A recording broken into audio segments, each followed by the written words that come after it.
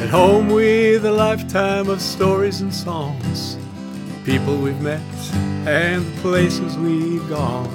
Along the way found where and how we belong. At home with a lifetime of stories and songs.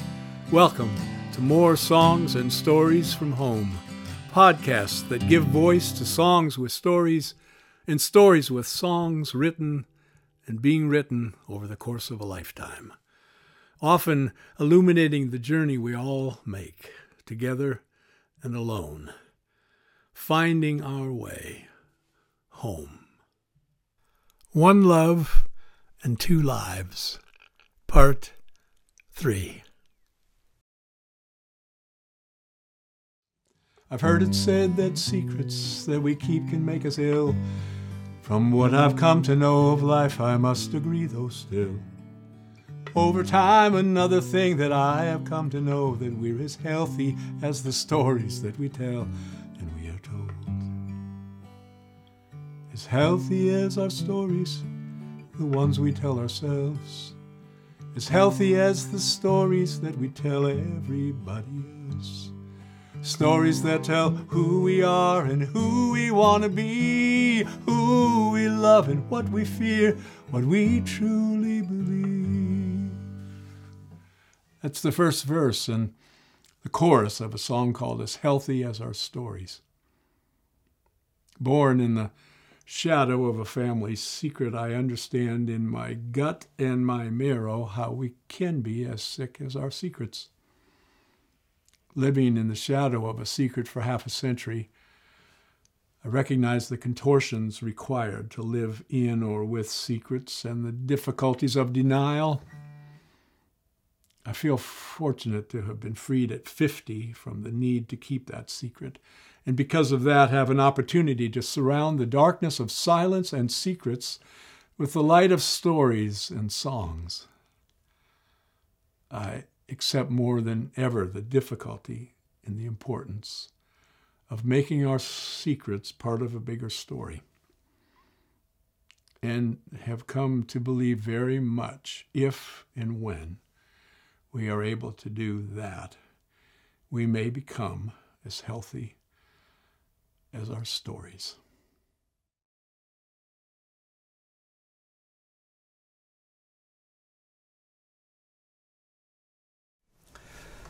Pets, and my next stop was the church that my parents attended later in life and where my dad's memorial was held. A few years before my dad died, someone gave him a blank book, which my dad filled with a number of short essays.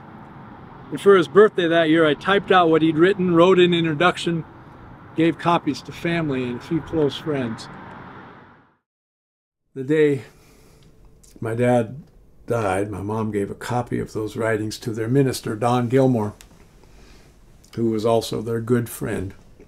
And she told him he was welcome to share any of my dad's writings, any of them, at the memorial. And to the surprise of nearly everyone there, Don read what my dad wrote about his stay in a mental institution. And so at that place, at that time, in my dad's own words, this long-held multi-generational family secret was shared. Multi-generational because my dad's oldest brother died in a mental institution, and it's been said his dad, my granddad, may have left Sweden, quote, on the advice of his doctors. This sharing, this very public airing of the secret became for me what I call my dad's last gift. It was as if my dad, 3 days after he died, was giving me permission to no longer have to be a secret keeper. And by doing that, allowed me to finally and freely visit my darkest corners. Explore my relationship with things like anxiety. Replace secret with story. Be able to define what had so long defined me. Remove the shame that had been shrouded in silence and darkness. give names to doubts and fears that I had carried for years, especially about myself. To not expel them, but to make them part of a bigger story. My dad's last gift, which took years to realize its significance. And now, to come back to Spokane a quarter century later with an even deeper understanding of how our stories, how our secrets intertwine between and among generations, and at the same time, better able to accept the mystery of all of that. A secret shared, a spell is broken. Hidden doorway finally open. Fill the shadows up with light. Say good morning to the night.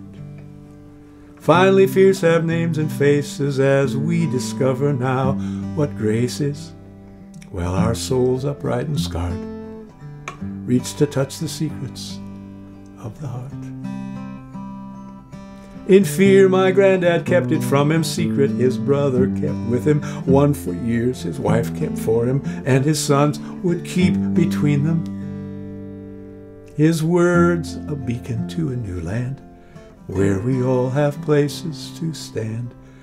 Stories now are guiding stars as we touch the secrets of the heart.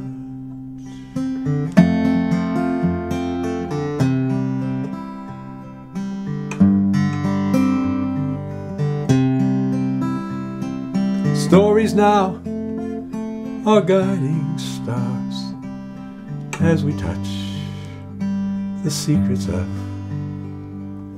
the heart.